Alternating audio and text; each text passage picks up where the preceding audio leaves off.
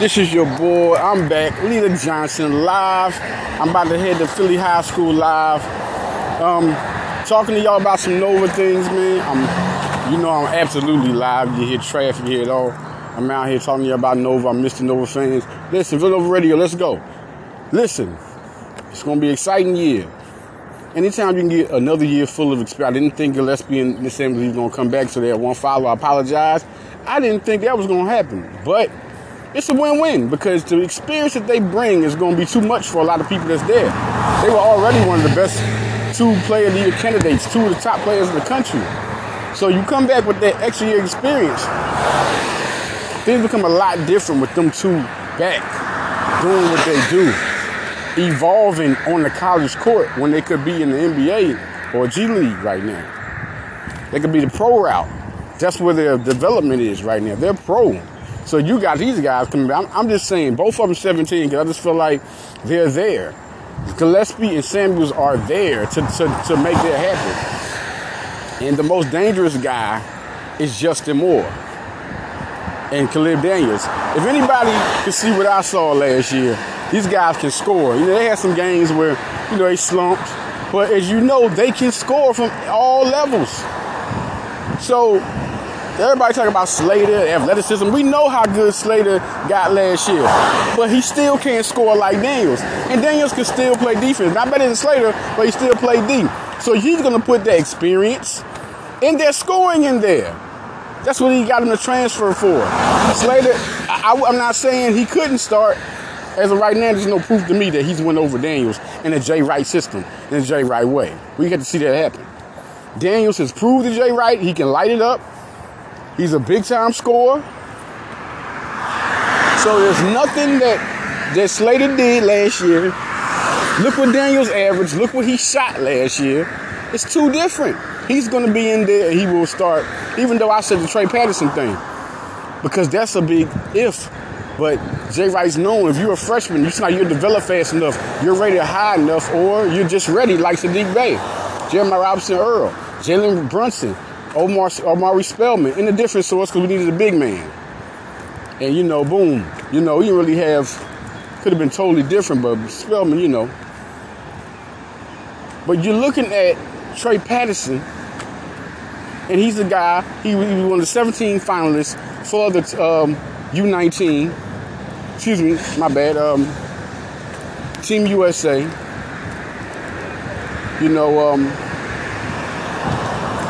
That proves a lot. He was almost there. That proves a hell of a lot. To almost be the 12, to be only one of the 5 let off. Like, that proves where Trey Patterson is. So do you remember Jeremiah Robinson Earl, Justin Moore were 2 guys that made it. He almost made it. So I'm telling you right now, leading up to camp, that's something to watch. Everybody should look at that. That's something to watch. Something to watch. What would Trey Patterson do? We talking about Slater and Antoine's gonna be on the bench.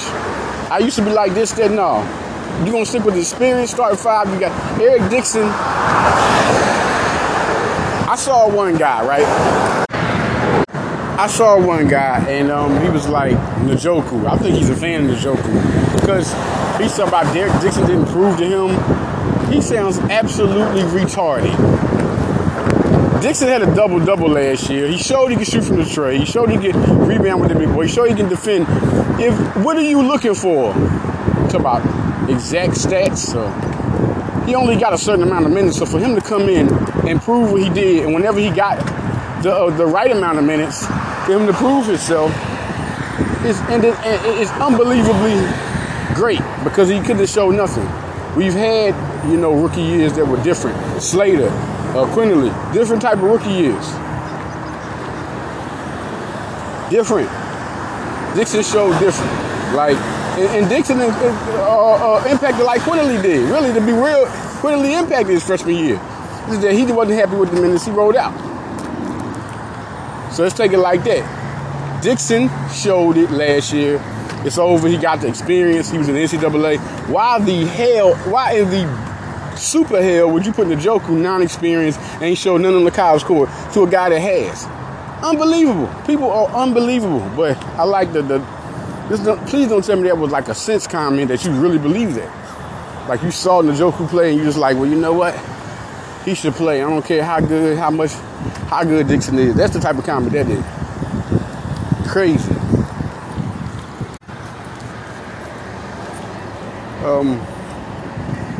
Big thing, Antoine and Arcidiacono are the backups. I know we got Brizzy coming in.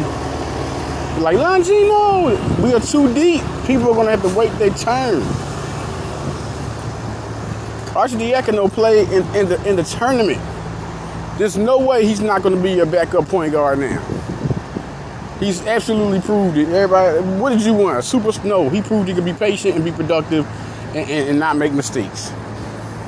And Arcidiacono can shoot that rock, so he's going to get a chance. He's in the rotation. Anybody, Brizzy? No, stop it.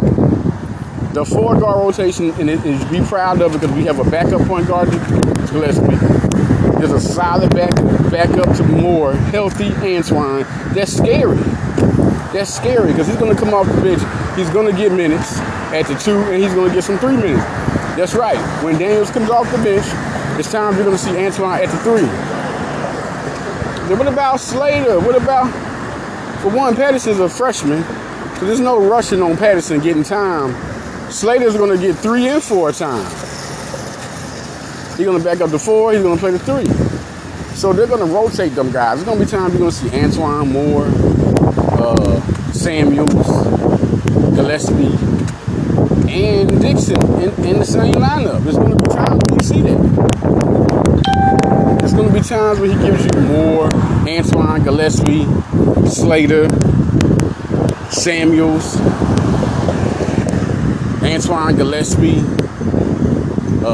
Patterson. I mean, it's so many different lineups they can give you.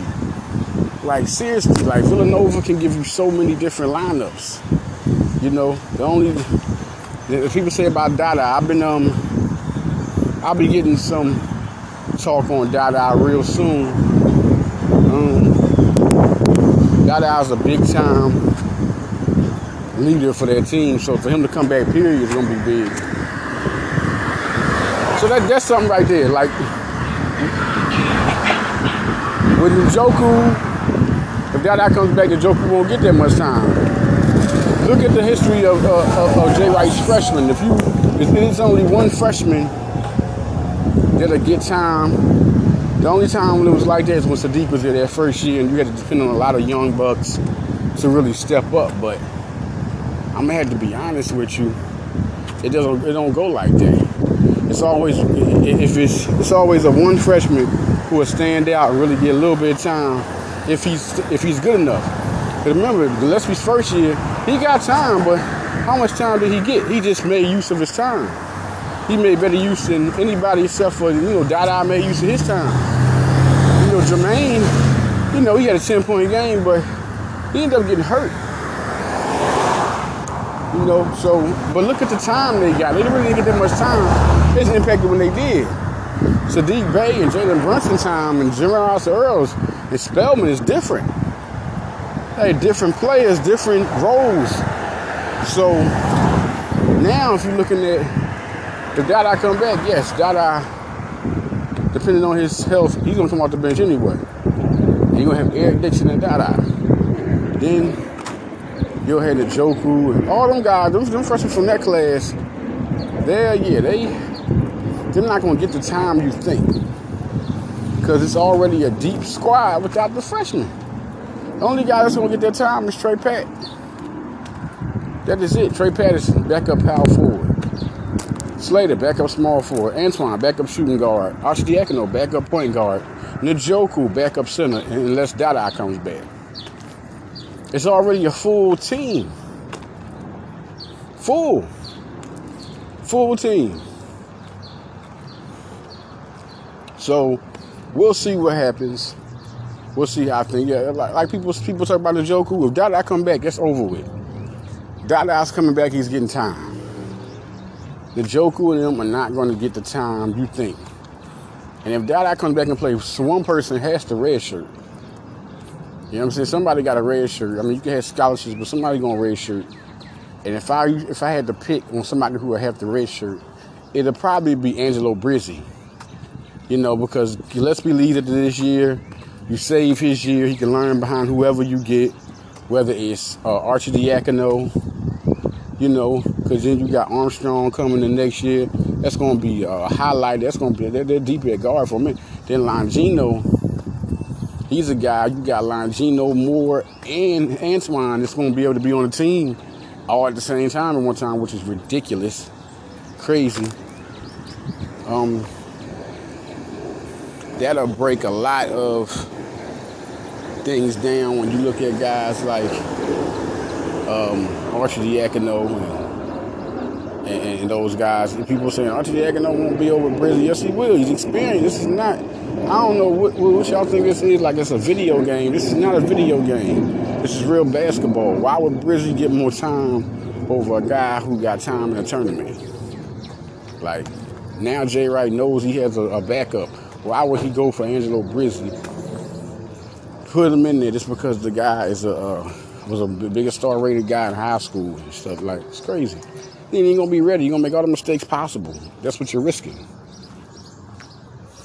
You put Archie Diacono in there. He's patient like his brother.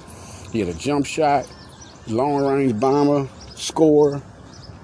Once he gets comfortable, I keep on telling people he's gonna be the dangerous one because he does everything that Jay Wright. Like he's a Jay Wright prototypical player. And he's the type of guy that can score double figures. On you and get assists. If I say his height of his career, I'm thinking now it probably be 12 points, 4 assists. Shooting like 43%, something like that. Something cool like that. 43% from 3 or 38% from long range. Could be 44%. The man can shoot. So. And then we got another guy by the name of Antoine. See, I'm telling you, he's going to get at least between 18 and 20. I say 18 minutes a game, 17, 18 minutes a game. He's going to get a chance to shoot the ball however he wants to shoot it. And so I see 11 points a game from him easily. 11 a game, easily. Like he's going to be a super guy. Slater off the bench, he'll get 7, 8 points. You know what I'm saying? He's going to be able to do that. And then, Trey Patterson, 6, 7 points a game. You know what I mean? If we're looking at, certain, these guys can play. That's 3 guys. Then Archie, Celeste is going to get a lot of time off the bench. So it's going to be really something to see how much he can score anywhere from 4 to 5 points a game. Or I say 3 to 5 a game. He can score anywhere from 3 to 5 a game. Archie Diacono. Like, we're going to see how that goes, but, you look at Colin Gillespie, and you look at the time he's getting. Will they trust Archie Diacono with the same type of time to handle the ball? How much time will he get? Right now, if I had to look at 20 minutes, I say 10 minutes a game. He's definitely required 8 to 10 minutes a game. He's required to get for Archie Diacono next year. It looks good. Antoine Slater, same thing off the bench. If you're looking at Jermaine Samuels and Caleb Daniels, Slater will get about 15 minutes a game. Patterson's going to get about 10 minutes a game. I see that happening. If Njoku plays, he'll get 5 minutes a game. They're not. I don't see that. But we'll see. And that's. As the season goes on, the Joker proves he needs to be there. If Dada comes back, he's going to get 10 minutes a game first off to start off. 8 to 10 minutes to start off. Then as it goes on, you can get 12 minutes a game. You know what I'm saying? So listen, man, I'm going to get back with y'all. Just a quick Villanova breaking. I'll get more on football. I'm working super hard, NBA draft room. I'll talk to y'all about a lot more on Villanova Radio. I expand Villanova Radio and talk more about certain things. All right, man. Get at y'all, man. Follow the leader.